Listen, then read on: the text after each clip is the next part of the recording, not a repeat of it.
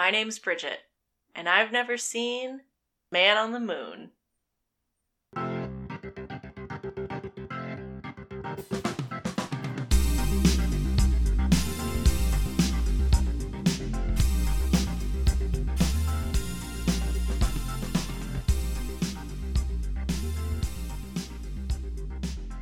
Welcome, everybody, to another episode of Fine, I'll Watch It. As always, my name is Adam, and I am joined only again by Bridget this week, who has never seen 1999's Man on the Moon. Bridget, welcome. Thank you. Now, we are without Johnny this week, as we were unable to make schedules work, as three people in scheduling can, and it's the summer. Everybody's out having a good time. It's a little tough. So we do what we can to bring you quality film discussion entertainment on the show where we show somebody, anybody, sometimes multiple people, a film they've never seen before, but they absolutely should have. Bridget, I want to talk to you about what you know about Man on the Moon, because this is a film that I watched quite a bit in my teenage years. Really? Yes, I do okay. quite like this movie. So I want to talk to you a little bit about it and see maybe what you know starting off, and we can kick things off from there. So I know that it is a biopic. Mm-hmm. I know that it is about the comedian Andy Kaufman. Correct. I know that Jim Carrey stars, Mm-hmm. and this is one of his... What comes first, this or Truman Show? Truman Show is the year before. Okay. So this is right afterwards. This is the start into the more dramatic... majestic period. Correct. Yeah. Majestic, Eternal Sunshine, Number 23, Truman Show, this is no longer the man we knew in The Mask and Dumb and Dumber and Ace Ventura. I feel like the switch kind of starts with Cable Guy, where it gets a little less of the goofy zany and kind of moves through into this. And we still get in the early 2000s, you get a Bruce Almighty, you get a Mr. Popper's Penguins, but this is a different period for him. Right. I know that I believe Courtney Love is in this movie as well. This Correct. is part of her brief Foray. time as a supporting actress. Yes. Do you have strong feelings about Courtney Love? I do, in strong positive ones. Okay. Put it that way. Okay. Other than that, I don't know much. I know a little bit about Andy Kaufman. Just, I understand that his style is just very strange, almost non sequitur style humor. And he was known for these sort of stunts. I think there's an ongoing belief that he may have even faked his own death kind of thing. But I never went down that road. I was a George Carlin kid. Okay. So that was where my comedy energies were directed.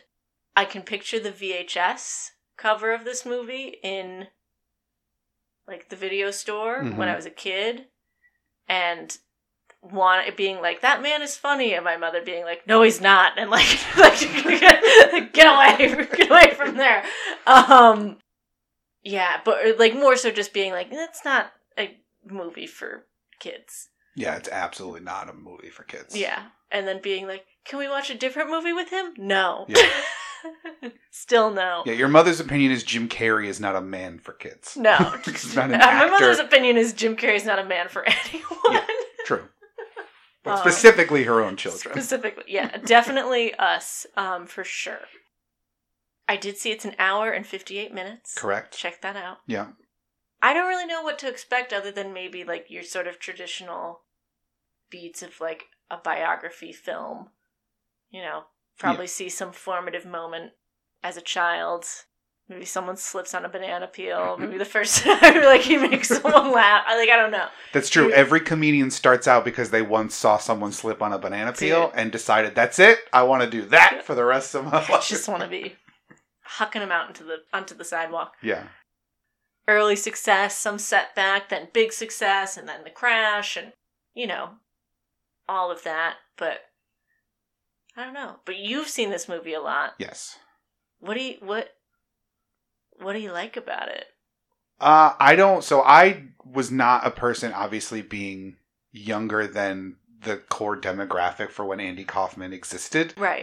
I was not aware of him to the extent that I like knew of his bits or knew clips. Like most of my introduction is through this movie. And subsequently having seen some of the things that were portrayed in the movie, I've seen the real version of.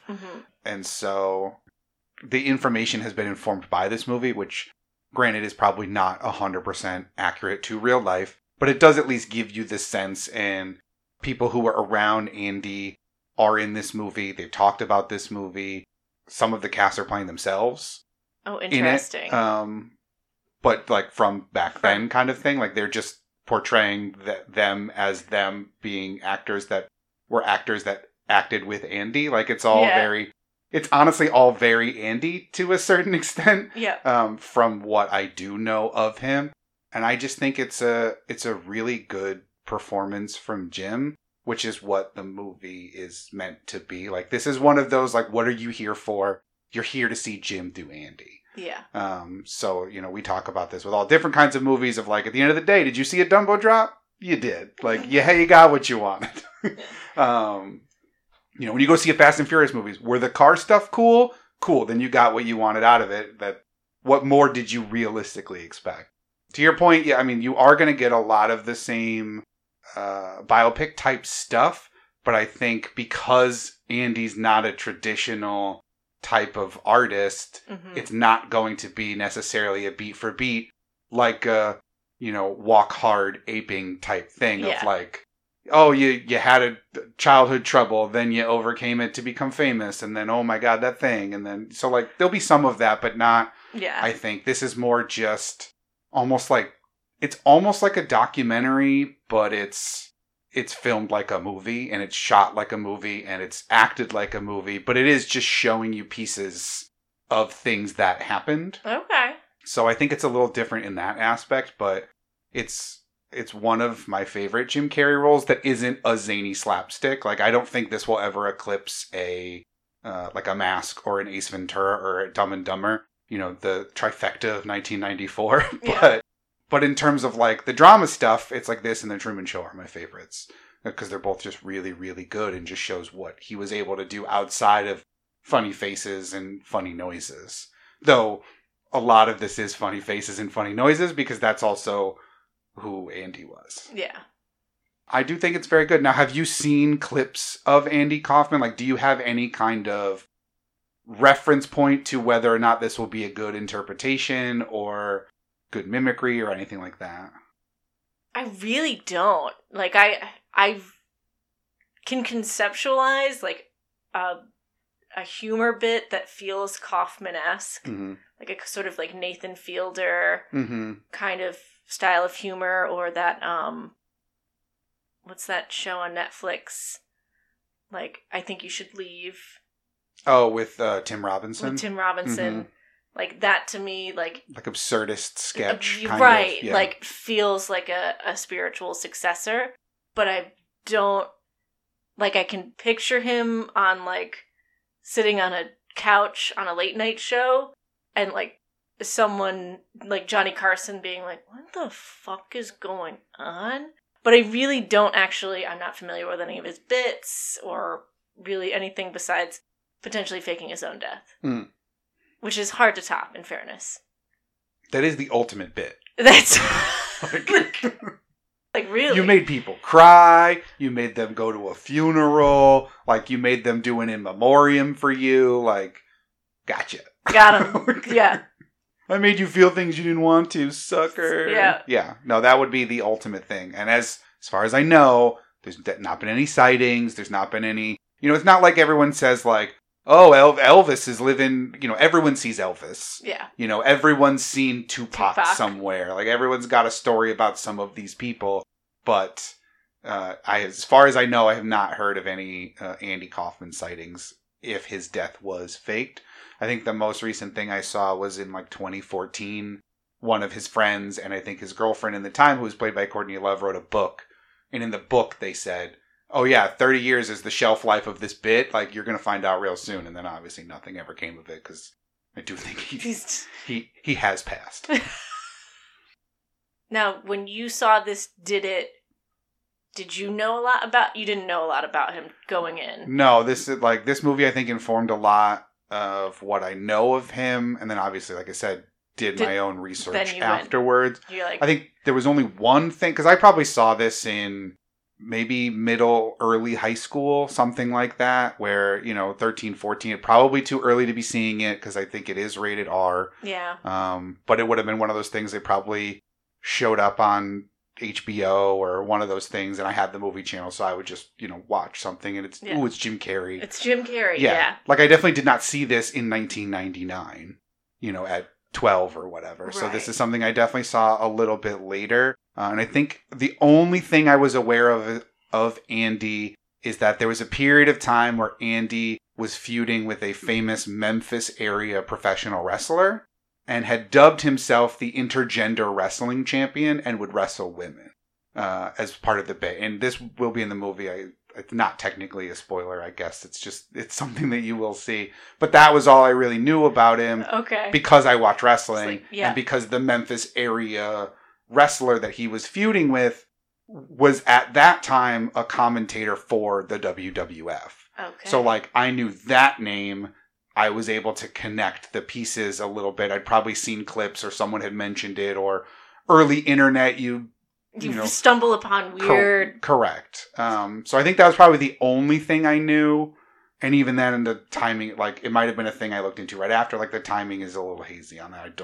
It's not burned in when I learned about Jerry Lawler versus Andy Kaufman. It's not a core memory for me. Are you sure? Because it seems like it was always there. Yeah, it could have been just always there. I could have been coming out of the womb. Born with the knowledge. I'm just being rocked as a small child, and one day Andy Kaufman, who's a comedian you don't know, was wrestling women all throughout the South.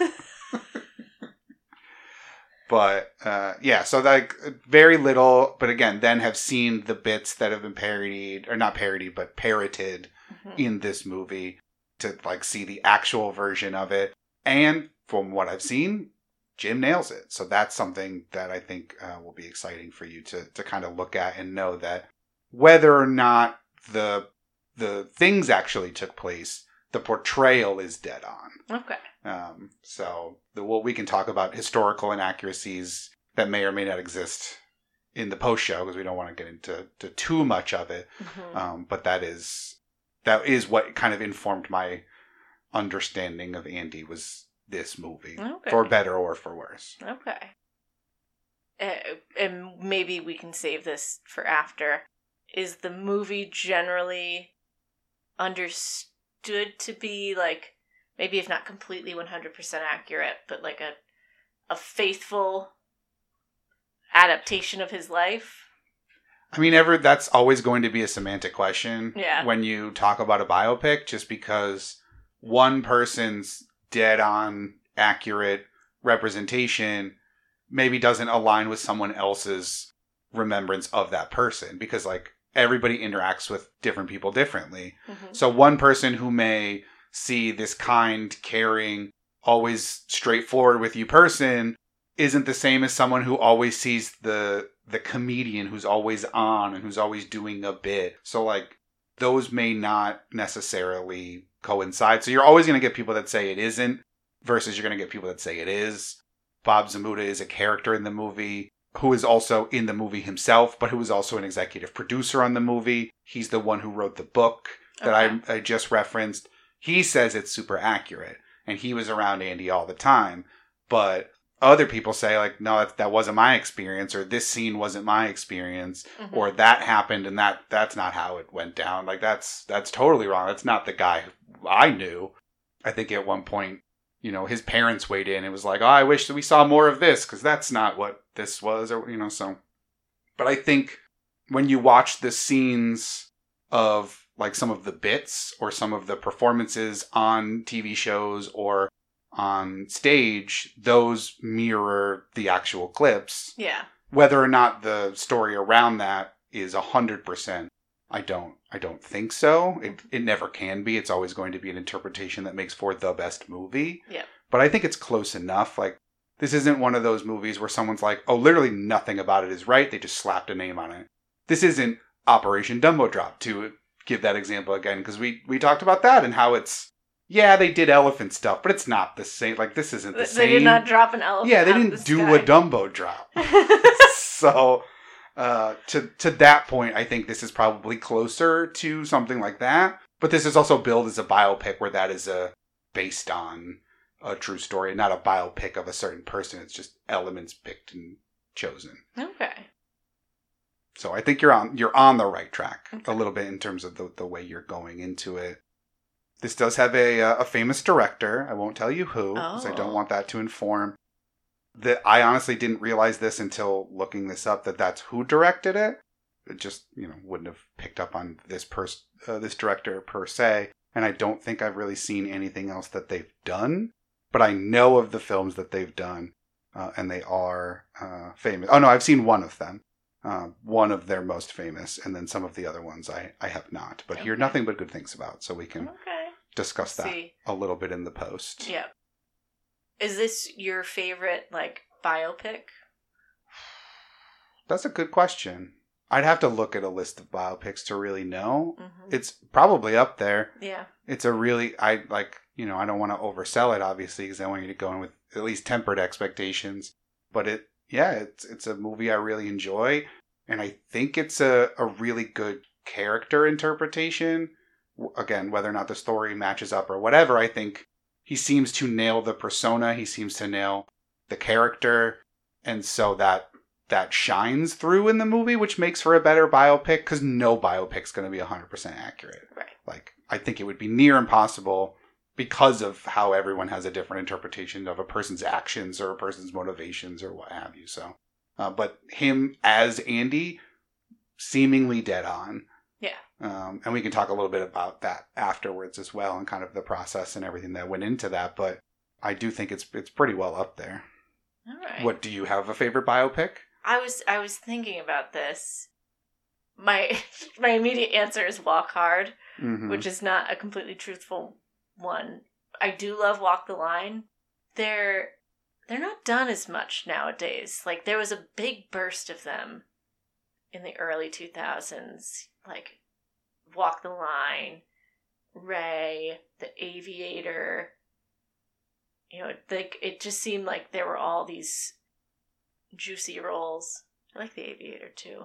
I mean, you do say that, but I'm gonna deflate that a little bit by listing you off 8 movies in the last year that came out that are biopics. That's true. Elvis just came out. Elvis, King Richard, Tick Tick Boom, Being the Ricardos, The Eyes of Tammy Faye, the one where Mark Wahlberg is a bad guy who becomes a priest, The House of Gucci. That's a true story. Yeah. Yes. It's called Father Stew. The House of Gucci. Mark Wahlberg is also in a different movie called Joe Bell, which comes up under biopics. Oh. Zachary Levi did that Kurt Warner biopic that came out. Mm-hmm. So maybe I think we just kind don't of see checked them. out. Yeah. Yeah. Yeah, because they're not. It's not something that streaming services are pushing out necessarily. They would do if they're going to do it becomes a miniseries. Yes. Or nothing. Yeah, you get The Crown as opposed to Princess Diana or Queen Elizabeth biopic nowadays. Yeah. But Although we did have one of those last year too. Yeah, true. Which I haven't seen. I heard it was good. Yeah. But I mean, some of the ones that I've enjoyed now that I've got the list up here. I, Tonya, I thought was really good. Mm-hmm. I liked Tom Hanks's Mr. Rogers movie. Okay. I thought he was pretty good in that. Hacksaw Ridge was a pretty good movie. That's the Mel Gibson directed one with Andrew Garfield. Yeah. Looking at some others. So those I really enjoyed. Ray is good. I liked Bohemian Rhapsody. I thought that was, again, not necessarily true 100%, but it was a good movie. Same thing with The Social Network. Probably not at all what Mark Zuckerberg was like back then, but the movie's really good. Yeah. Yeah, I think they make the biopics. I think people tend not to see them as much because they do have that formula. And at the end of the day, it's all about who's the subject, who's the star. I'll see it based on that. Yeah. So, I didn't give 2 shits about the members of the Gucci family, but I'll go watch a movie with Adam Driver and Lady Gaga. And I guess Jared Leto's got to be there too. But you know what I mean? It really depends on the subject and the star to whether or not you can carry through of 90 minutes to 2 hours of more or less the same trials and tribulations of a person who ultimately was a multi-millionaire most of these times. Yeah. Wow, I'm like just reeling from the list of all the ones in the last year. In the last year, I'm like, yeah. Oh, like have I just stopped learning things? Like, have I like reached capacity? Like no movie has come out since 2005? No, not at all. No, it's none of my business. Yeah, exactly. The only recent movie that I know is Annette. And a Mortal Kombat reboot and King Kong versus Godzilla. Whatever ones we've done on this show. Top Gun Maverick. Dune. Maverick. Dune. Yeah. So if we haven't covered it here, it doesn't exist. It doesn't. Truly, though, it doesn't. Truly, though, if it's not in the TCM file, in the HBO Max, like in the TCM hub, yeah, I'm not watching it. If it's not available to rent digitally from the library, I don't want to hear it. I don't want to, no. It's not for me. Yeah. Did you see? No. Sure didn't. Yeah. I'm still calling Movie Phone to find out times. That's what I do. Yeah. But, cool. Well, any other expectations or any other last minute thoughts you want to get out there about any of this? No, I'm truly excited to see Courtney Love. Whatever Courtney Love is doing in this movie. Okay. I'm sure I'll like it. Even if it's not good. All right. It's just what I do in general for her. Fair enough. What did you have to say for yourself then? Fine. I'll watch it.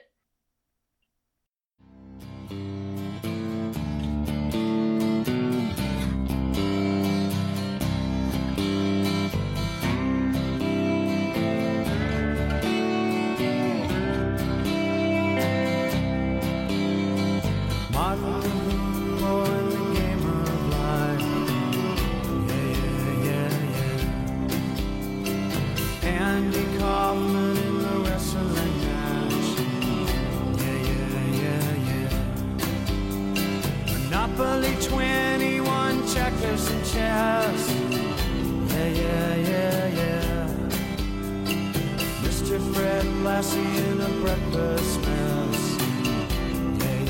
Yeah.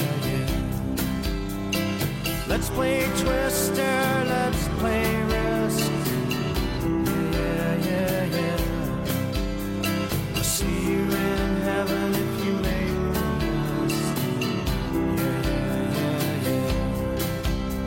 Now, Andy, did you hear about this one? Tell me, are you locked in the pond? Andy, are you goofing on Elvis too, baby? Are we losing touch? All right, we are back. We have just finished watching 1999's Man on the Moon, starring Jim Carrey. Bridget, you are the only other person here in the room and on the hot seat this week. So I want to know, how are you feeling after watching this movie? Good.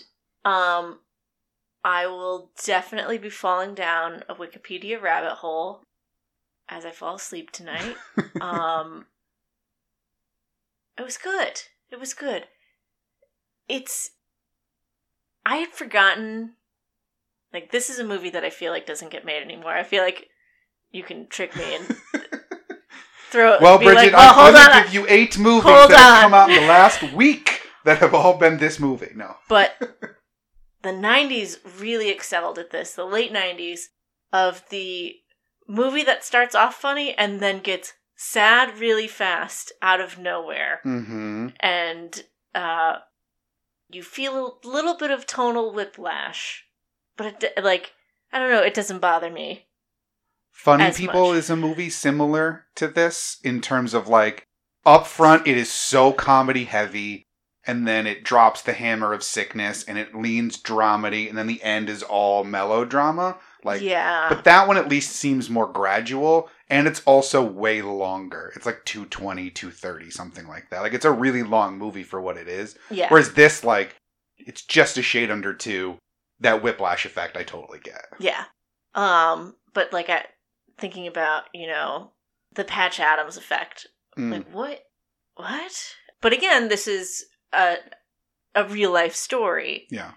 I was surprised. I'm like, oh yeah, he does die. I did know that he does do that. Well, allegedly. Allegedly. But, like, when he, like, feels the cyst, I was like, oh, shit, that's right. He's gonna have to die. Yeah, the movie does... Or at least fake his death and the fun's gonna stop. The movie does a good job of not preparing you for that. In that, like, it makes you forget that this is a person that died at, like, 38 or whatever it was. Yeah.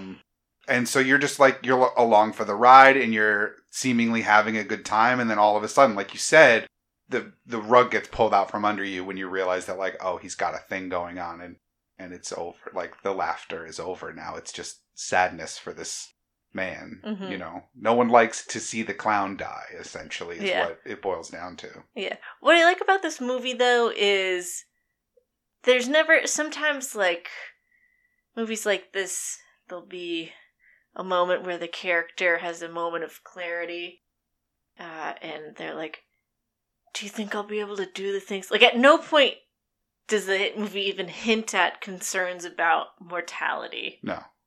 Up until we're very concerned about mortality. Yeah, but even then, Andy doesn't seem, because even in his seemingly in the movie's last moment, is planning a new show. Like, he's planning a new thing to do.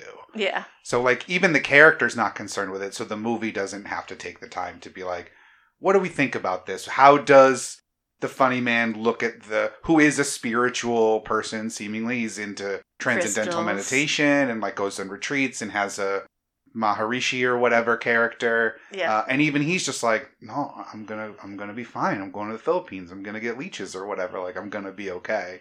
Mm-hmm. Let's do a kid show with me and Tony Clifton. Oh, Tony Clifton. What a hoot. He's quite the character. He really, really is. So you're okay with the film dropping off a cliff, essentially, in terms of what it is for 1 hour and 40 minutes? Yeah, because it really is like, we get the diagnosis and we're wrapping up in 15 minutes. Yeah. It's a race to the grave at this point. It really is. It's a downhill race to the grave. Yeah. Yeah, I don't mind it. Okay. I enjoyed it. Did you still feel like, because obviously this is what they're going for, do you feel the emotional gut punch? Does the funeral scene, because like for me, I'm even a little misty. Just like watching the people that cared about him, who didn't believe it to the very end, now have to sit with the weight of reality. Mm-hmm. I don't know if, I want to get your point on this, because obviously in a rushed thing like that, sometimes that doesn't pull through. So do you feel the emotional weight of it, or is it just like, oh yeah, this is the wrap up of the movie? The two gut punches at the end are, I would say, the scene where he tells everyone, mm-hmm. and Bobby realizes, George realizes, and like everybody, they're all freaking out as they realize, like, this is not a joke. That, like, was more upsetting than the funeral scene. And then the other, when he goes to the Philippines and has, like, realizes that this miracle is a gag and a scam. Mm-hmm. He got Kaufmaned. Kaufmaned. Like, he got Kaufmaned, yeah. But the movie keeps you kind of riding high and, like, hoping, like, because he kind of just gets away with things. Mm-hmm. Oh, yeah, for sure. Throughout his life. Just, you know, Tony Clifton, wrestling. You only have a few moments where you see him experience consequences. One is when he gets kicked out of the retreat. Yeah, that's a sad moment too. You were hit in that, like, when it cut to him in bed, you were just like, oh god. Because his face is so sad. So sad. Oh my god. But the way it's shot, it's just his head floating in the paisley sheets was also, like, hilarious. And the SNL voting him off kind of thing. Yeah. But he's still able to have his Carnegie Hall moment, and the movie makes the viewer feel satisfied in that Andy accomplished everything he wanted to. Whether it's you believe he faked his own death and pulled it off, like, mm-hmm. pulled off the ultimate joke, or you believe he did die, but he was able to have this great show. Like, the movie makes you feel as though, this person's life was tied off neatly with a bow. I feel like the reality of someone dying at 38, like... 35, I did. 35? 35, yeah. Like, 35 is too fucking young. Especially, like... Is a person turning 35 in a month? Adam, I agree. Stop it. Like... I agree. That... Really? Right. I'm, like, imagining you, me, and Johnny sitting down at a table, you being like, I have a cyst. Yeah. No! Like... You know me, I love a good bit. No death bits. Yeah. That almost feels too Hollywood. Yeah, and so one of the things, and I will point this out because we talked about how there is some historical inaccuracies, the Carnegie Hall ending scene being one of the bigger ones, where that took place, let me find it here, in 1979, so a full 5 years before his death and well before the diagnosis. So him getting Carnegie Hall, doing this Milk and Cookies performance, this whole part of it, does make for a very Hollywood ending, and it wasn't actually the case. They just took something that he accomplished earlier and played it for the emotional effect. Right. And it works. Mm-hmm. It works. I love especially, too, when they're planning it out, and he just can't help himself by being like, and I asked Santa what I'm going to get for Christmas, and he says cancer. No, he can't do that. No, I can't. No, he can't do that. It's not funny. But, like, he can't help himself up until the very end. Right. He just wants to throw one more curveball, like, twist the high knife in the there. face. Yeah. Yeah, I think that's the biggest one. Because I'll just go through some of them here, because the rest of them don't really impact the story that we see in the movie the way that one does. Yeah. It's basically Carol Kane, who is in this movie. We saw her in Scrooged. She's the very high-pitched ghost of Christmas, whatever. Yeah. She wasn't on Taxi in the first season, whereas, like, the montage, she's in that. Again, that doesn't really impact things. That's just a nice Easter egg, I think, more for the movie. So that one's wrong. Some of the SNL stuff, like Richard Belzer wasn't the host of the first episode. No. It wasn't called Saturday Night Live until the second season. So some stuff like that is a little wrong. Because George Carlin was the first host, correct. And never invited back. I mean... You can't say those things on TV. I know. We wasn't saying them then. Anyways. So then, some of the other things they talked about was that the portrayal of Andy on Taxi was fictitious, according to Sam Simon, who was co-creator of The Simpsons and was a writer on Taxi, at least on the later seasons. And he said that Andy was always gracious. Andy always told you, never hid that Tony was Andy and Andy was Tony to the cast, so that part of it is a little more fabricated to drudge up some of the discrepancies, I guess, in the character. But part of that could just be his recollection on season 5, as everyone knew the bit by then, whereas maybe in season 1 they didn't. So this is one of those, like, who knows whose thing is right. I have no reason to doubt Sam Simon, but that's just one of the things listed here. But none of that, I think, impacts the movie the way that the Carnegie Hall one. Because that's the big emotional crux, final, like, uplifting piece amongst all the other downers in the last half an hour. Right. Oh. I was thinking, watching this, I'm like, this movie has a very similar feel to The People vs. Larry Flint. Did you realize why that was? I do now. Because I was like, oh, well, there we go. Yeah. I have not another seen that. Courtney Love appearance. Okay. Who plays Larry Flint in that? Woody Harrelson. Oh, okay. Yeah. I like Woody. Yeah. I like that movie, too. But it's a similar, like, Whiplash, 90s Whiplash movie. So really, it's the forte of director Milos Forman. Right. Which I danced around that, but you've seen his movies, you've seen People vs. Larry Flint, you've seen One Flew Over the Cuckoo's Nest. Yes. That's the one I've seen. Hair. Seen Hair. So there you go. So you're yeah, all of those have a drop off. Deep drop off near the end. Well, Amadeus, have you seen Amadeus? I've not seen Amadeus. Okay, neither have I. I do know how it ends, and you could argue another drop off. Drop off. So yeah, Milos Forman. So that's funny that you picked out. This feels like a different Milos Forman because they don't show him in the opening credits. I don't think. No, they don't. Just the cast. Yeah. And part of that could be the Courtney Love element, like sort of drama with Courtney Love in it. Interesting. Okay. I know this movie got mixed reviews at the time of its release, and I can see sort of why. Maybe with some of the whiplash and the tonal shifts, but there wasn't any point that I was bored. Maybe it's boring for an audience who's like, I saw the Letterman interview, you know, I remember the SNL appearance, like... Yeah, sometimes reliving a thing you saw live isn't nearly as fun as someone like us who this is all new for us. Right. When we see this movie for the first time. Right. But I was compelled the whole way. And not even necessarily by Jim Carrey's antics and that side of the performance, but Danny DeVito as George is so good. You know, seeing someone really fall in love with a performer and like go from interested to a fan to sort of evangelical is interesting. And I liked that he's loyal to him to the end. Yeah. He's like, I don't think you should have done the wrestling thing. Like, I'm not going to drop you, but... Stop. Oh, please, can you... Come on now. Yeah, and it's infectious, too. Like, it makes you fall in love with Andy to a certain extent. Right.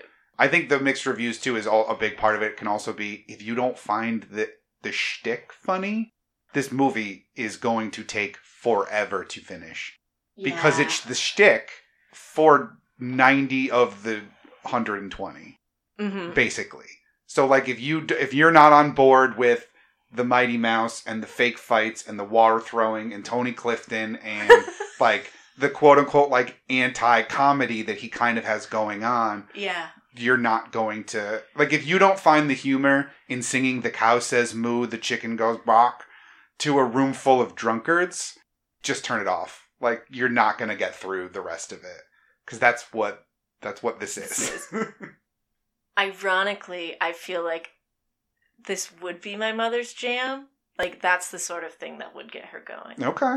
Like a Tony Clifton character, whether in real life or imagined, that sort of thing she finds hilarious. I don't know why. Maybe show this to her then. I couldn't get past. She'd be like, isn't Jim Carrey... No. You don't think she'd get past the narration at the beginning? Yeah. Oh, no, that would be torture for her, probably. But I did think of her again during the scene where he talks about sitcoms. Like, I hate sitcoms. They're not funny. That's dead people laughing. Because my mother has had that same rant to me. I've heard that out of her mouth. I'm like, I don't know what to do with this information right now. My brain is flip-flopping. I mean, it's all canned laughter from people that maybe have died. Yeah. I get it. It's ghost laughter. Tee-hee. Really changes the Big Bang Theory when you think about it. It's all just dead people laughing at nothing. Yeah. Did you ever watch Taxi? I probably saw an episode or two on Nick at Night, you know? Like, oh, you're staying up late. Like, you turn the TV back on and it's still Nickelodeon from whatever you were watching before. But not with any regularity. I didn't even give it a shot after enjoying this movie at any point. But granted, older TV was harder to find in 2004 than it is now. And at no point in between then did I, like... Because this is a movie I watched a bunch in my teens, but I don't think I've seen it in quite some time. I remember it very well, but it's not like I watched it in college and then went, you know what, I should give Taxi a try. Yeah. The way that I'm like, I remember Cheers, let's give Cheers a try. Like, that at some point crossed my mind, but never Taxi. Yeah.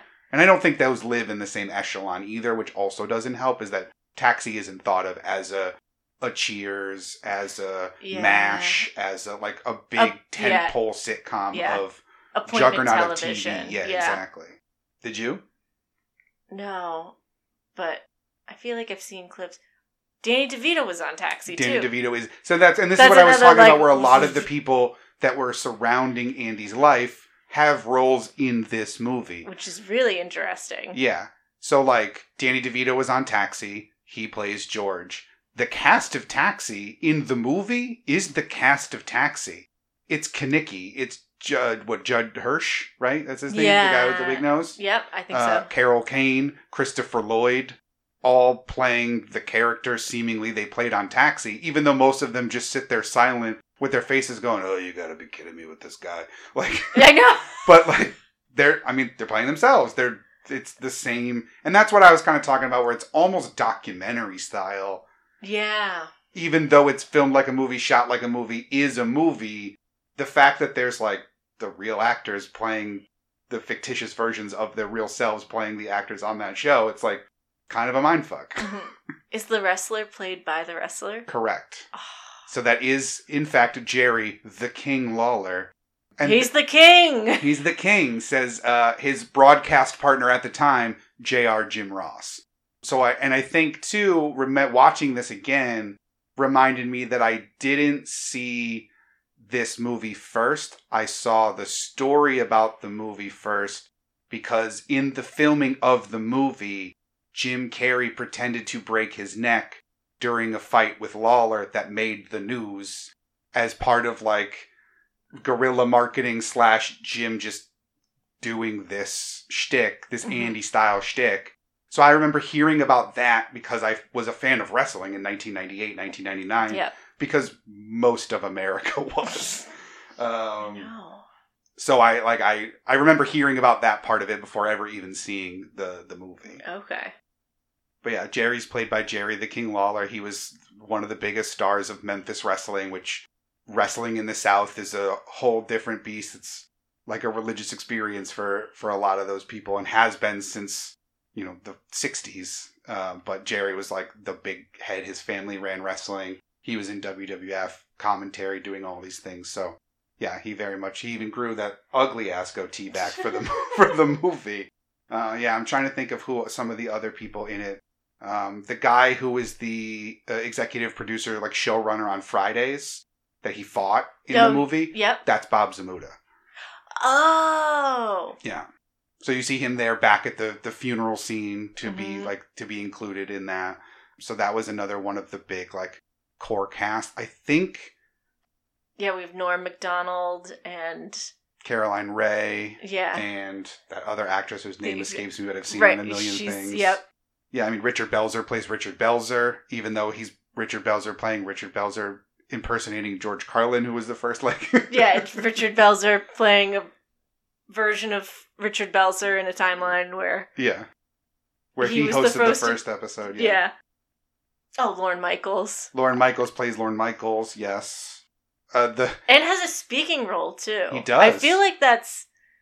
Typically, if Lorne appears in a cameos in something, he's just there and like nods yes or shakes his head no in the background of something. Yeah, and I mean, usually it's an SNL produced movie or a Lorne Michaels produced movie in NBC. I mean, granted, this is a Universal movie. I don't know when mergers and stuff took place, if they're in bed with each other at this point yet. Yeah. But, it is weird because you see him at first and he's just doing that. Yes, yeah, Saturday Night Live, and then they do the whole like. Do you want to vote him out? Let's vote him out. Yeah. You do hear the Dr. Evil in him when he speaks. Never knew it as a kid, and the fact that every single person who does their Lorne impression is like so dead on and so Dr. Evil, and you're just like, man, Mike just really made fun of him to his face, and he threw the checkbook at him. Right. Strange man.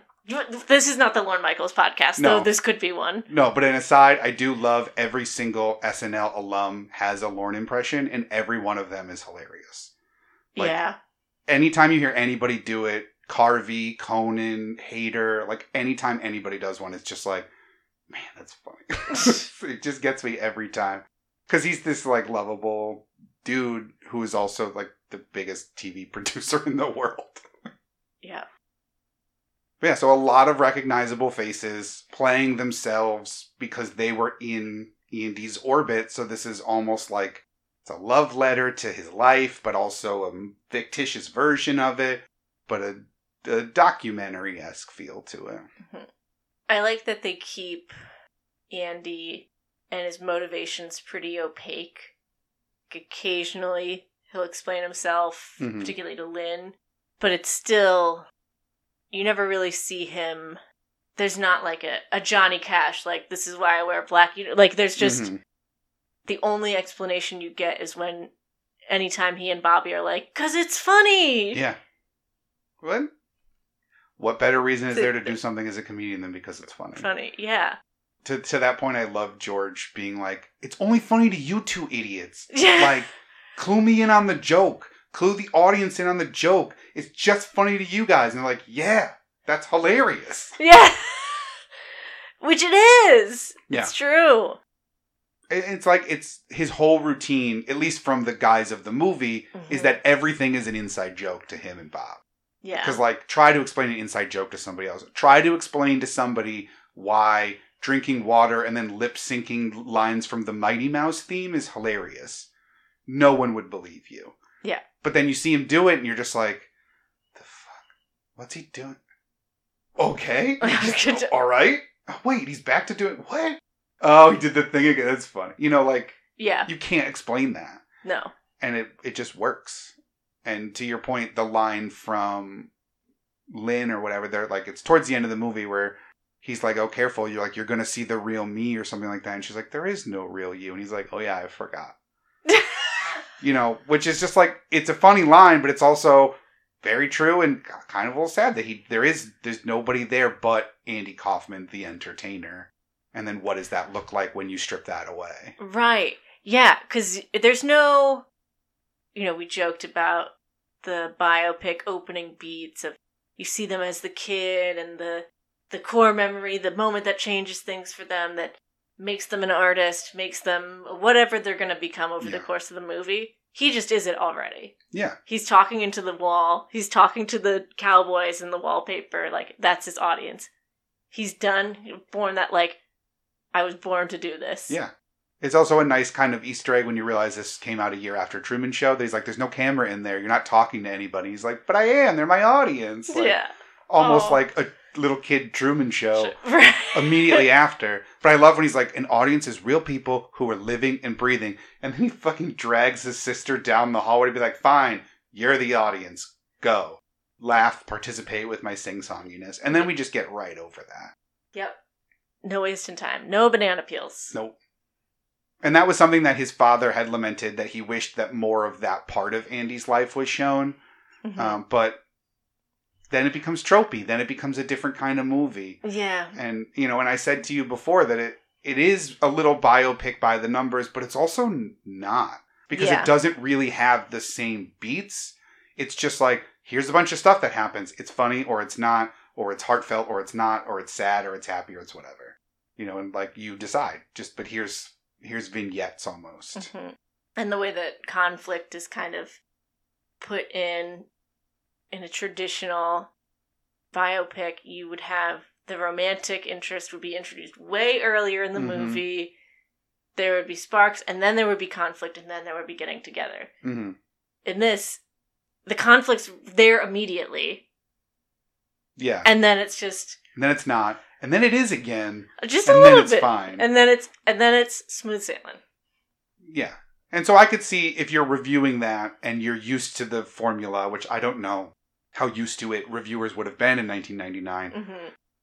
Obviously, there's a lot in the recent year of biopics, but trying to think of some from a little bit older. It may not been as formulaic, but it also could take you out of the movie if you're expecting the formula and you get slapdash ridiculous bits and things like that. Yeah.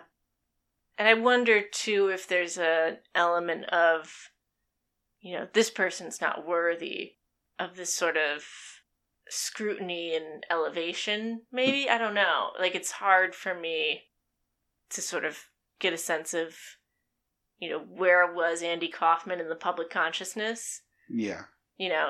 Like, when you think of biopics prior to the mid-90s, it's historical figures. Your Gandhis, Pattons, war heroes, founding fathers, Florence Nightingale, Helen Keller, and her teacher, what's the miracle worker? I can't remember her name right now. Mrs. Miracle Worker. Mrs. Miracle Worker. I believe that's what it says on the placard next to the apple. It says Amy Sullivan.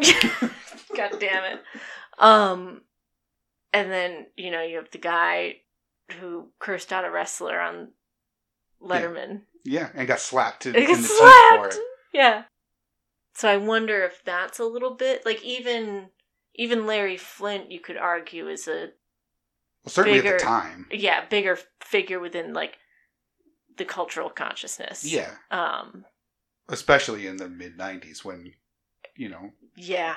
they were going to court and all these different, like, obviously The People versus Larry Flint, that's what it's about. But, that was a fresh news thing that's like what we talked about with a streaming show, like the O.J. Simpson trial or the Clinton impeachment or stuff like that, where you get to shove something out culturally about that stuff, not the guy who did a bunch of weird stuff on TV. No one really knew what the fuck was going on with him, and then he died. If you wanted to condense it down, if you didn't care, if you weren't tapped into the comedy world, like, this seems like a movie made for, like, comedy fans and fans of the people that make the comedy. Whereas, like, you don't typically see a biopic of comedians, really. Like, have we had a Carlin biopic? No. Have we had a Richard Pryor biopic? Maybe. But not like this. No. Not with a mainstream A-list star at the height of his power. Yeah. In Hollywood doing something like this. So, like, to your point, it is weird to pull Andy out of that, but also Andy's his own bag. Like, there's nobody else doing it like him. One of the quotes I saw in this about Jim specifically is that, like, Andy may have inspired Jim, but Jim's not doing the same thing Andy did. So to say that, he's the inspiration isn't necessarily the same, because they're doing different things. They're both technically making people laugh, but they're not doing the same thing. No. Because Andy's not a comedian, he's a song and dance man. An entertainer. Correct. An old-fashioned vaudeville guy, essentially. I will say this is a successful movie if you want to frame it as, this movie will make you interested in and appreciate Andy Kaufman. Yeah.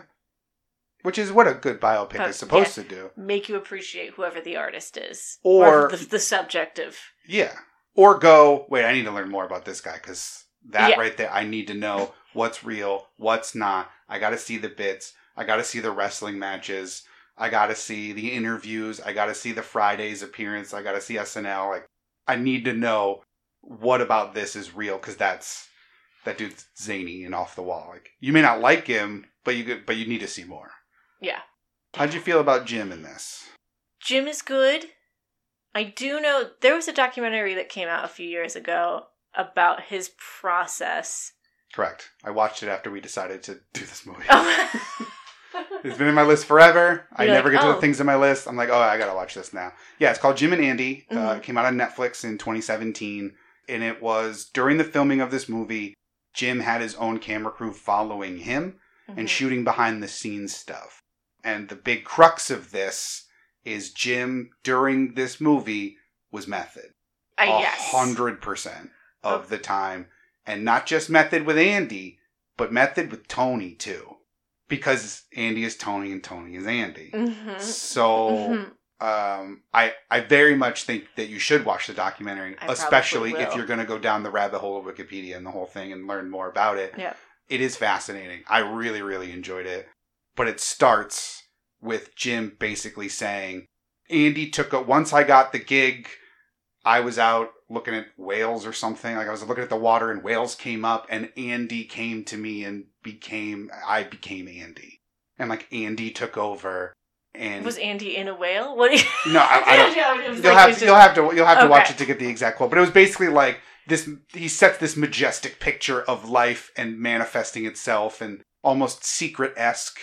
Okay. And then Andy came down and embodied Jim and said, "This isn't your movie, Jim. It's my movie. I'm gonna play me in my movie." Okay. and off to the races. Okay. But some of the things in the documentary is, it's showing the frustration with some of the people. It's showing Milos being like, we gotta get Jim and do this, and he's like, or you're being Andy, and you're gonna do this, and he's like, I'm standing right here. Why are you talking to me like I'm not here? And he's doing the Andy voice, and he's doing the whole thing. And one of the better parts of the documentary is the parts with Jerry Lawler, Mr. Lawler, as he's called in the movie, to where he points out that him and Andy were friendly. He always called him Mr. Lawler, but there was a friendship, not a true friendship, but like they got along. Whereas Jim was still embodying Andy, but he was doing it in the character of the scenes, behind the scenes too. So he's fucking with Jerry the way that Andy in the movie fucks with Jerry. Yeah. And Jerry was not having it. They did have some pull apart, not quite brawls, not quite melees, but some, dude, I could do this to you anytime I want. Like, sometimes you take the joke too far. I'm not playing. Yeah. Moments while filming. So he goes full method. I'd never. And, if you're a performer, yeah, unless you're the ghost of Marlon Brando, and even then, knock it the fuck off. Unless you're playing the ghost of Marlon Brando as the ghost of Marlon Brando, then go full method. I 100% agree. You can do that in that sense. But yeah, it's a very fascinating documentary. I very much suggest watching it. Whether you like or don't like this movie, if you're interested in all about the process of it. Yeah.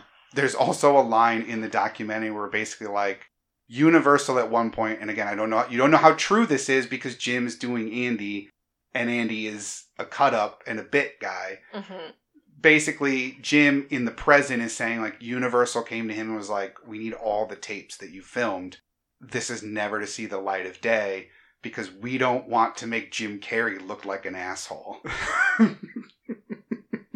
Like, we want to protect Jim Carrey because we want to put Jim Carrey in Jim Carrey movies because Jim Carrey movies make all of the money. Yeah. So we don't want to make happy-go-lucky fun Jim Carrey look like an absolute prick. So it's like, it's a hard dichotomy to watch, like a funny man who also has his own stuff doing full method, which it seems like more and more actors are coming out recently and being like, enough. Like, stop. Nobody wants to be on set with you. Your performance doesn't necessarily get any better. And sometimes you go method and your movie sucks. And then what do you have? You just have a bunch of ruined friendships and a bunch of ruined coworker experiences and no one wants to be around you. Right. And the actors you see doing it are like the Jared Letos. Yeah. Of like, are you method or are you a fucking asshole? Yeah, exactly. And you're hiding something. And this is like sort of part of a smoke screen to kind of keep moving the shell around sort of thing. It also potentially means that you're not that good an actor if you have to completely live your character for a month. Like, if you're a great actor, you should be able to turn that on and off. Right. You shouldn't have to completely break yourself down and build yourself up as a different person to then go to work every day, even though some of us do that anyway. Yeah. Like, did you go with us to see The Lighthouse? No. Have you seen it, though? No, but I get it. I get it. So, like, in that movie, you have Robert Pattinson, who's methody, mm-hmm. and Willem Dafoe, who is a professional, and just shows up and says, this is the performance you want, this is what you're going to get. But that's easier for him because he's a little kooky anyway. Yeah. I don't think he's even kooky. He's just like, so what are we doing? Yeah. What do you need? You need Green Goblin? I got you. Yeah. You need Jesus? I got you. We're doing Green Goblin by the Sea. Got it. And apparently Pattinson during the filming was almost kind of had the method spell broken or was wigged out by the fact that they could do these intense scenes and then Dafoe could just be like, all right, I'm going to craft services. See you tomorrow. Like, and that's what makes a good actor is that you can turn it off and on. And when it says action, boom, you're right back in the character. You're right back into Andy. You're right back into Lighthouse Keeper, whatever it needs to be. Yeah. If you using Leto as an example from when he worked on Suicide Squad in 2016, mm-hmm. if you got to send poop and condoms filled with whatever and dead rats to your co-stars to really get in the character of the Joker, maybe you're not as good of an actor. Yeah. I'm going to get into the character of Batman and show up at your trailer and beat the fucking shit out of you. Just knock it off. Damn it, I'm going to Ben, put you in a trash can. You should have done that, Ben. And like, obviously Method has its downfalls. Going along the Joker same line, Method is seemingly what people say killed Heath Ledger. Is that he went too crazy. He went too method, went too down the rabbit hole to get in the head of a psycho, and it messed with him mentally. Now, that could just be hearsay. I don't know for a fact. But that was the scuttlebutt in 2008. Right. Yep.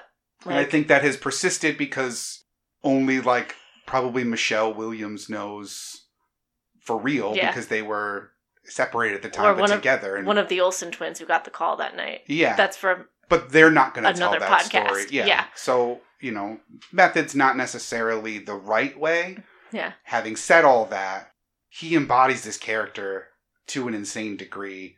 And, like, the voice is spot on to the cast. I forget the lip tack or whatever his name is. Laka. You know, that voice is the same. The breathy voice that he uses through the rest of it, kind of the same. The mannerisms, the eyes, the twitches, the stuff like that. One thing that you'll see in the documentaries, his real life people that he knows, his family, I think his brother comes on, and they're like, "What's it like talking to Andy again?" And he's like, "It's weird.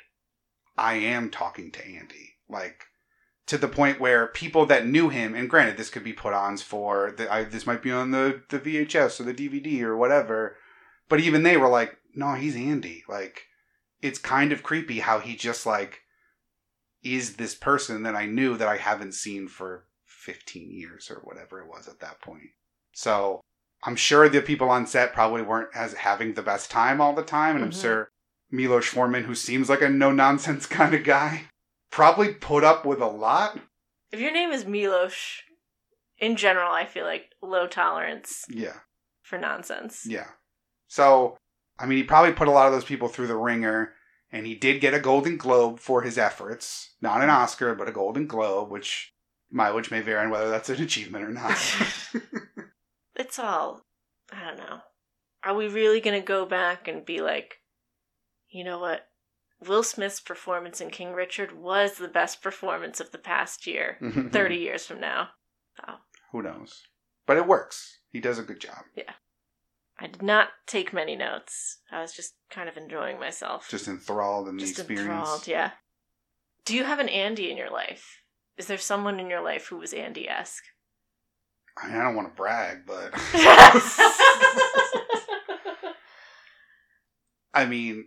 I would see. Why would you ask that question? Because I think it's me, but not that I'm like a comic genius or anything. But I feel like I'm always doing bits that are making people around me kind of go, oh, "Enough! Can I have like a second where you're not like doing a thing?"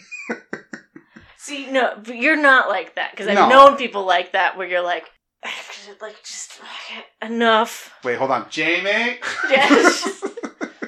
Tell her it could be worse. Yeah, exactly. I'll show her this and be like, see, I can turn it off. No, I don't think I have anybody who, like, solely, like, hits that button of, like, that go away button. Mm-hmm. Like yeah, because there's a couple ways you could kind of interpret the antics. Yeah. You know, like, I've definitely known people who they're always trying to get the punchline or they're always trying to get the quip and it doesn't land and that's annoying. Whereas, like, Andy purposefully is trying to say the wrong punchline, but that's what makes it funny. Yeah. Whereas, like, I've definitely known other people who, like, go for that, and you're just like, what? No. Like, rewind. Where's your head at here? And then they try to, like, they were sincere, and they were trying to explain. You're like, no. See, because we missed this connection, and it doesn't work anymore. Stop. Yeah. We missed the exit 5 exits ago. Yeah. I'm sorry. Stop. Go away. Yeah. One of my friends dated this guy who was always on, always looking for a laugh. Like, relentless. And I just remember he had a bit he would do every day at lunch. I'm not laughing because it's funny. I'm laughing because I'm mad.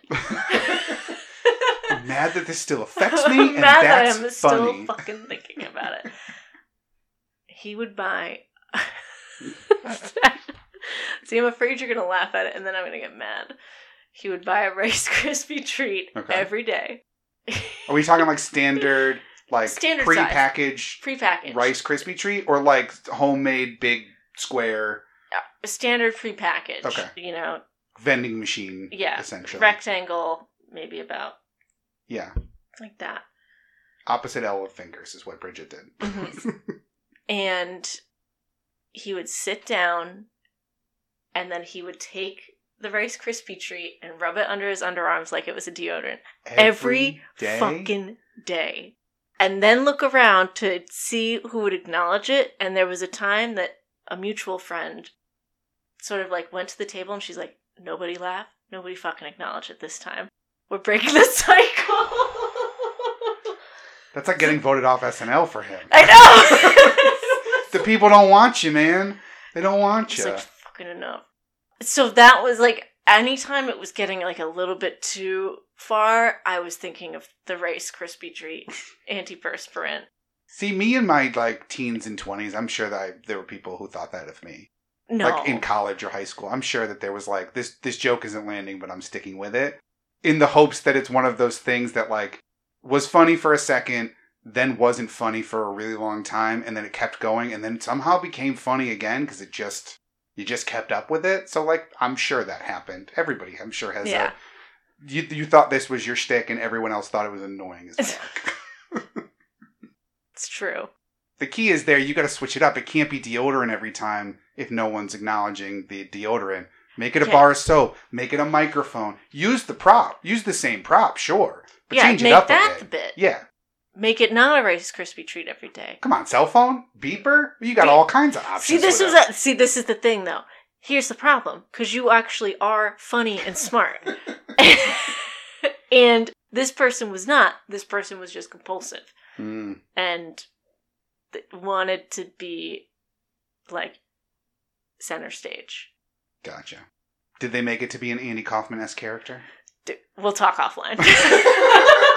We'll talk offline. I've already said too much. Okay. Did you change the item and the action so that way? No, I didn't. So like distinct? someone who went to my high school graduating class who may have been in a lunch period would know. Okay. Well, if I get an email, I'll definitely share it. Yeah, like please. if something comes into the Broken Clock's inbox, I'll follow that up. Yeah. Or let us know at Broken Clock Pods if you ever thought the Rice Krispie treat was deodorant was funny. Let us know on Twitter, and I'll please don't because this is the thing that could keep the momentum moving forward. He's like, oh shit, it's funny again. We're back, dude. I never. And I got notes this time. Bar of soap. Come on, what was I thinking? Oh, beeper, you idiots! This is like sitting in his accounting job or whatever. Oh my God, like, dude. God damn it. Anyways, yeah. How was Courtney Love for you? You talked a little bit about knowing Courtney Love was in it. You like Courtney Love? I love Courtney Love. I got a lot of love from Ms. Love. She was okay. Not in it a ton. Not really asked to do much here. Not a very dynamic character. No. Not given a lot to do. No. A little disappointing. I will say, though, you were right. Her scene where they find out about the cancer, all of them, like, that should have been the thing shown for your consideration. Because every single one of them, Giamatti nailed it. Yeah. Danny DeVito nailed it. Courtney Love nailed it. Jim nailed it. Absolutely riveting scene. Mm-hmm. And her runaway and crying, great. Yep. She's good. She's a good performer. Yeah, just, not given a lot to do. The chemistry, I don't see it there. Like, I don't know. Yeah, I get that. Part of that, I wonder, is there chemistry? Because Andy's not real. Like, a lot of chemistry with most characters or with most people is because you get to see them at their most real, intertwining and, like, being together. But Andy's not real. Yeah. Because there is no real Andy, as we talked about. So maybe that's part of it, that he's got a wall, so therefore it never breaks through from a chemistry standpoint. Or it could just be the method acting is hard to act against, because now you're acting against a guy doing a stand-up routine, essentially. Mm-hmm. I mean, yeah, and it's hard. I was trying to be open-minded. There is a small part of me that suspects that the real Andy Kaufman did probably start wrestling women so that he could touch women and get boners on TV. Mm. It was implied slightly. I feel like... Yeah, because he does it in the brothel before he has Right. Yeah. I'm like, So I'm trying to read the romance in good faith. And the point where he sort of proposes to her, like, do you want to go to Memphis and get married? Felt very cute. Felt very sweet. And then it turns out it's a bit. Yeah. And she rightfully says, don't treat me like a prop. But then immediately is like, head touching, we're good now. Like... Yeah, I think the problem might be that she's superfluous. Because the romance is really between, at least in the movie, is between Andy and Bobby and George. Yeah. That's the relationship that matters. Yeah, I get that. And she's there to lose a wrestling match. Yeah. Well, and a little bit too, because you in a biopic there has to be a romantic love interest, assuming this person was not like, asexual, never dated and never had a partner. Like Andy clearly had a partner. There was somebody with him when he died. Therefore, they should be included in the story, even though that's not important to his life or his career, the way that June is important to Johnny. Yeah. Where like you have to include that because like they're linked. Yeah. And when one died, the other died like 6 weeks later or whatever it was. Like they're intrinsically linked because of their love and their story is together. Yeah. This isn't that. No one talks about Andy and goes, oh, Andy and Courtney Love. I mean, my God. Even the way, and granted, part of it's because of the ending, but the way that Kurt and Courtney are talked about, Right. Like, that you get. If you tell one of their stories, you include both. I don't think you need that with Andy. I think they just threw it in because Hollywood needed a romantic interest. Mm-hmm. And she was like his partner at the end. Yeah. Because you need someone who's not in on the bit to like Andy. Otherwise, he would be an insufferable... That's true. ...character throughout the entirety of the movie. Like, you need that levity. You need that romantic connection that people typically understand in order to connect with the audience. Because otherwise, you just hate Andy, and it would almost be no redeeming him. You might even be like, thank God he got cancer at the end. Oof. I was really worried he was going to have a happy ending here because, boy... I'd have paid $50 to touch the cyst. I'd put it there for free. Yeah. Oh. So yeah, I get that. I get that part of it. Yeah, it's a thankless role. Mm-hmm. She does what she can. As so many female roles were in the 90s. Dude. But Paul Giamatti, Danny DeVito, two short kings. Mm-hmm. Class acts. Yeah, Danny's really good in this. Yeah. I mean, he's always good. I know, but he's really good. The way that he balances the excitement that we got a sitcom to oh, you fucking hate sitcoms, and yelling at him that he's going off the rails or getting super mad before he realizes who Tony Clifton is. Which, did you peg that, by the way? Did you know going in that Tony was Andy and Andy was Tony when that bit started? Or you were just like, who the fuck is this dude? Well, because he calls him as Tony, right? Yes, first.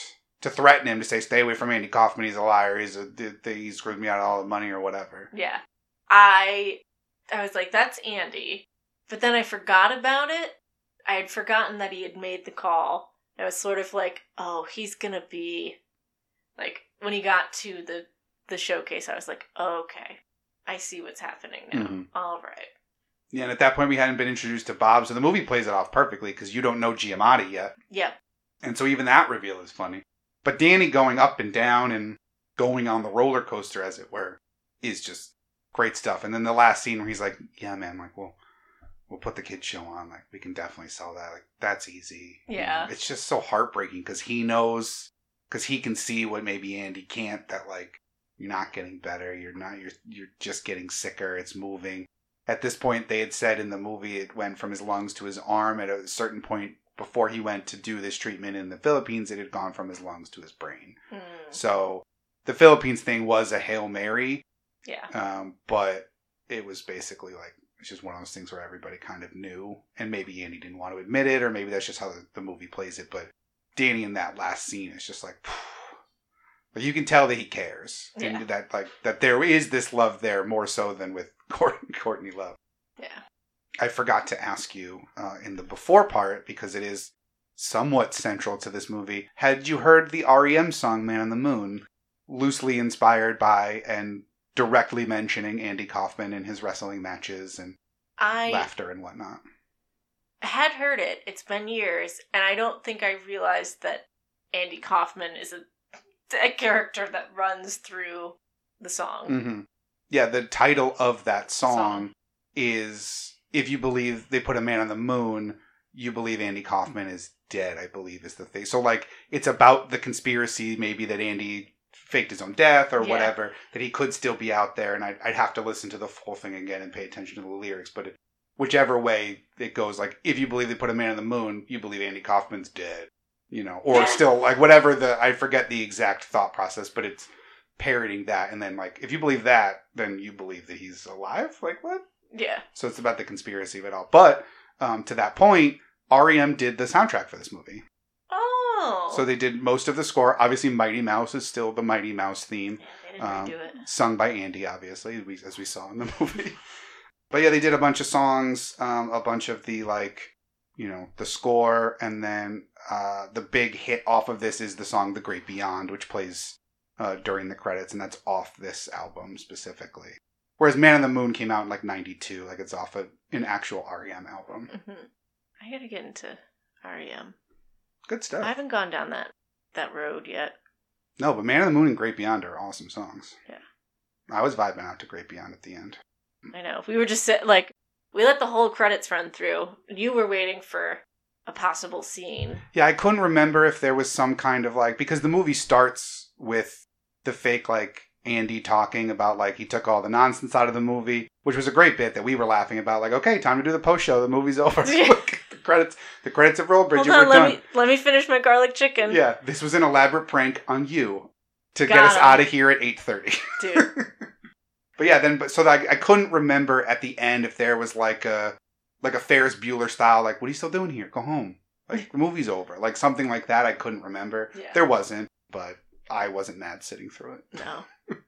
And I was just starting my research, if you will. Mm-hmm. Yeah, I don't think that that REM, and I could be mistaken because I'm not the biggest REM fan, but I feel like they haven't done many, if any, soundtracks. The way that some people do one and then they springboard into doing a bunch of them, like an Atticus Ross or a million other people who, like, start in music. Your Trent Reznor. Yeah, Trent Reznor, yeah. Like, you start with one and then you just... Yeah. How about just Michael Stipe, I wonder? Yeah, not sure. Apparently, Michael Stipe was an executive producer on Being John Malkovich and this movie. Okay. But I don't see anything about being, doing the music for... He also acted in an episode of Pete and Pete. That makes sense. Yeah.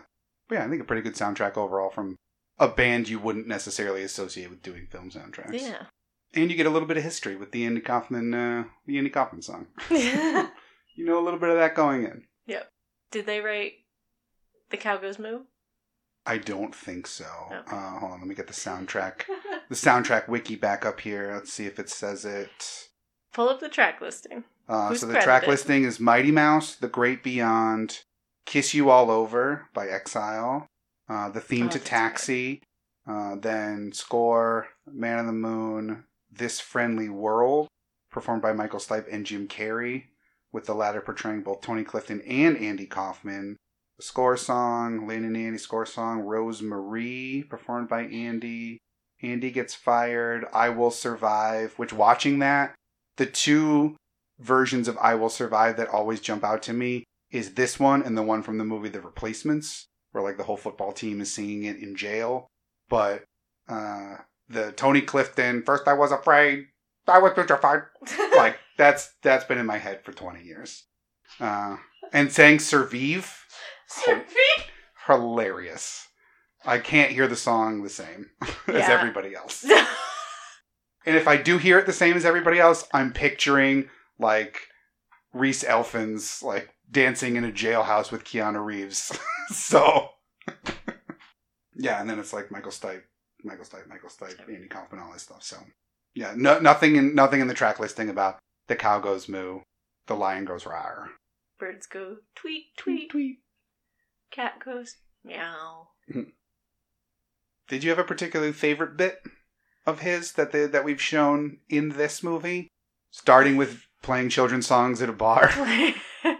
When he's at the improv, because that's the scene right after the singing one when he does like Mighty Mouse and the Thank You Very Much for the first time. No, because that's SNL. Oh yeah, he does do Mighty. No, but he first does it in the bar when George discovers him. Yes, where he does Elvis and like a Henny Youngman bit, and he's just like, I like my wife. Take my wife, please. I love her. No, I love her. She's just a bad cook. I came in from, and the traffic was so bad it took me an hour and a half to get here. Like when he doesn't tell you where he came from. Yeah. So there's no rhyme or reason to whether an hour and a half is long or not. I'm from Caspiar. It's an island in the Caspian Sea. It sank. It sank. That might be my favorite.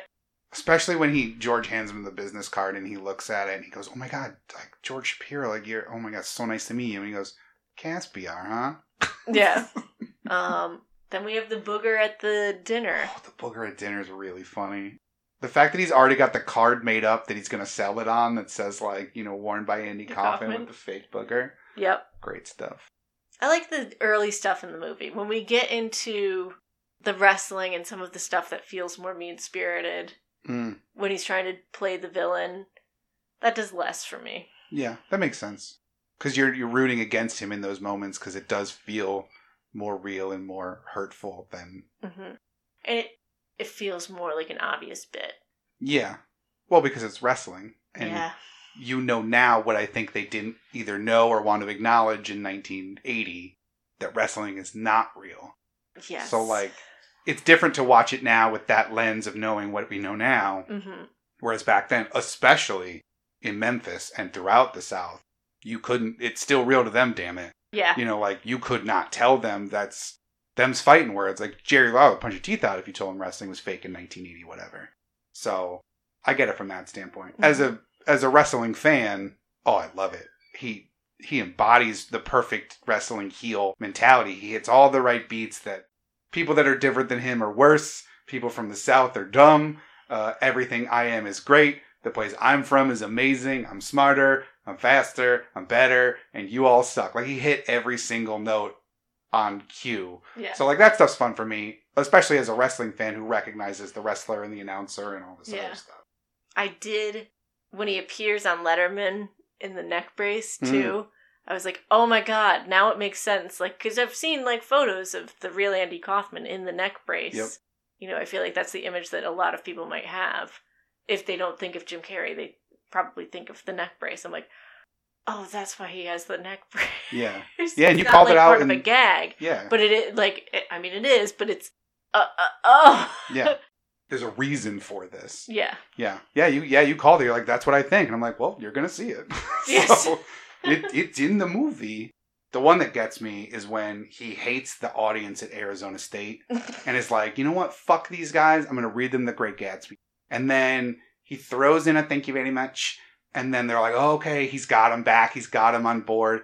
Then he goes back into reading. They boo. They hate it. And he's like, okay, guys, do you want me to keep reading or do you want to hear the record? And they scream record because they want the Mighty Mouse bit, which is a funny bit. I don't know why you'd want to watch it multiple times. Yeah. Like, I don't know why you'd pay money to go see a show to watch a man lip sync Mighty Mouse when you know the punchline already. So that's a weird ask anyway, but fans are fickle and they absolutely would do that. Yeah. Well, it's for the same reason that, like, Chappelle at that Hartford show years ago, like, got fed up with, like, a bunch of people shouting out, like, Rick James. Lil Jon. Right, all the bits. Yeah, do Chappelle's show. Yeah. Like, which is why, seemingly why he went away from doing the show is because he would do stand-up sets and people would just shout Rick James bitch at him. Yeah. But then to say the absolute fuck you of being like, all right, I'll give you the record. And the record is him just reading The Great Gatsby. Genius. I know. I can understand being mad when you're sitting there, but, like, one guy is clearly loving it. He's like, yes, like, I get it. Yeah. I'm in on the bit. Yeah. There's nothing better than that, than being in on the bit when everyone else is turned against it. So I think that's probably one of my favorite, like, bit scenes in the movie. The Carnegie Hall performance, too. Yeah, that's just sweet. That's just, yeah. Did you think the old lady died? No. In the moment? Like, no. Okay. Only one person is dying in this movie. It's Andy. It's Andy. Allegedly. Allegedly, yeah. All right, so let's talk about that. We're kind of at the end. We talked about a lot of the things. The ending fades out after the video, which, to me, in the moment watching it now, I wish that's where the movie ended. Is at the funeral when his black and white video he's playing fades to black. Mm-hmm. Such a sweet, wonderful, touching ending. But we get 1 year later the return of Tony Clifton, which did happen. Tony Clifton did do performances after Andy's passing. They were all done by Bob Zmuda. But in the movie, it pans through the crowd and you see Bob Zmuda. As portrayed. I think you might even see the real one, but as portrayed by the same actor that has played him all movie long. How do you feel about that? Leaning into the maybe he faked it. I don't mind it too much. I can see why some people within Andy's life might not feel great about it. From the little research I've been able to start, is I sense there is a lot of tension between Bobby Zmuda and other people kind of within the circle. Mm-hmm. And sort of the idea being, Bobby has a vested interest in having people sort of believe in the myth of them, continuing this one more great gag. Yeah. It sells his book. It sells any appearances he wants to do as Tony Clifton. Yeah. If he somehow owns the rights to the character. Yeah. Get people to buy copies of Man in the Moon on VHS. Yes. So in that way, I'm like, And he was so involved in the making of this movie. Mm-hmm. It's hard for it to not feel a little cynical in that light. But I don't think it is the only way that, like, you can interpret that scene. It leaves it open to it. But you have, the panning around the Comedy Store, and you have the neon of Andy, and sort of this, this is someone who's become immortal, not through faking his own death necessarily, but through his legacy, Yeah, because you get Abbott and Costello, you get Groucho, you get, I forget who some of the other people are up there, that also have their face in neon in a cartoon caricature. And then to end on Andy after you pass by Paul Giamatti is just, like, it is a nice ending, like, in that sense. Yeah. I just think the funeral ending's better. Yeah. I kind of like it because it's like, whether or not Andy is alive or dead, the bit lives on. Yeah. The bit is immortal. Which is the best part about a bit, is if it can continue. Dude. If you breathe such life into the bit that it carries on past you, that's the move. Your ex-girlfriend's friend from high school is still talking about your goddamn Rice Krispie deodorant, bit, you were doing something right. Only if it's in a positive light. I think. It's true. Well, any other thoughts that you want to get out there? Any other favorite bits? Any other favorite lines of dialogue? Particularly good scenes? The one bit of dialogue that I noted, I already said, but I'd like to say it again. He's the king. You laughed really hard. The delivery was so good, because it was emphatic but incredulous at the same time. Yeah. He's the king. Listen, that man is a legendary wrestling commentator for a reason. I see it. He's been doing it. I hear it. He's been doing it since the 70s, probably. He is the person that most wrestling fans will think of anytime they think of any seminal moment in wrestling. For the most part, is that man's voice. Okay. When Mick Foley gets thrown off the top of the cage, that's that guy. Yelling, by God, he's broken in half. Like, anytime you hear it, that's him. Okay. So he's the man for a reason. So It's no surprise that that's going to stick with you. I think that'll do it for this week's episode of Fine, I'll Watch It. Remember, you can find every episode of Fine, I'll Watch It every Thursday morning on Google Podcasts, Apple Podcasts, Podbean, Stitcher, and Spotify. Remember, you can also rate and review the show in-app on both Apple Music and Spotify. So let us know what you think of the show. Hopefully you give it 5 stars. We greatly appreciate that. Helps us grow the show. And also we appreciate anybody listening, whether you can rate an app or not. We definitely appreciate you listening. If you like the show, definitely tell a friend as well. But you and your friend can let us know what you think of Man on the Moon on Facebook and Twitter at Broken Clock Pods. You can also tell us your favorite Milos Forman movies, your favorite Jim Carrey drama roles, your favorite Danny DeVito roles, anything we've talked about. Join the conversation on Facebook and Twitter at Broken Clock Pods. But once again, for Fine, I'll Watch It. My name is Adam. I'm Bridget. And thanks so much for listening.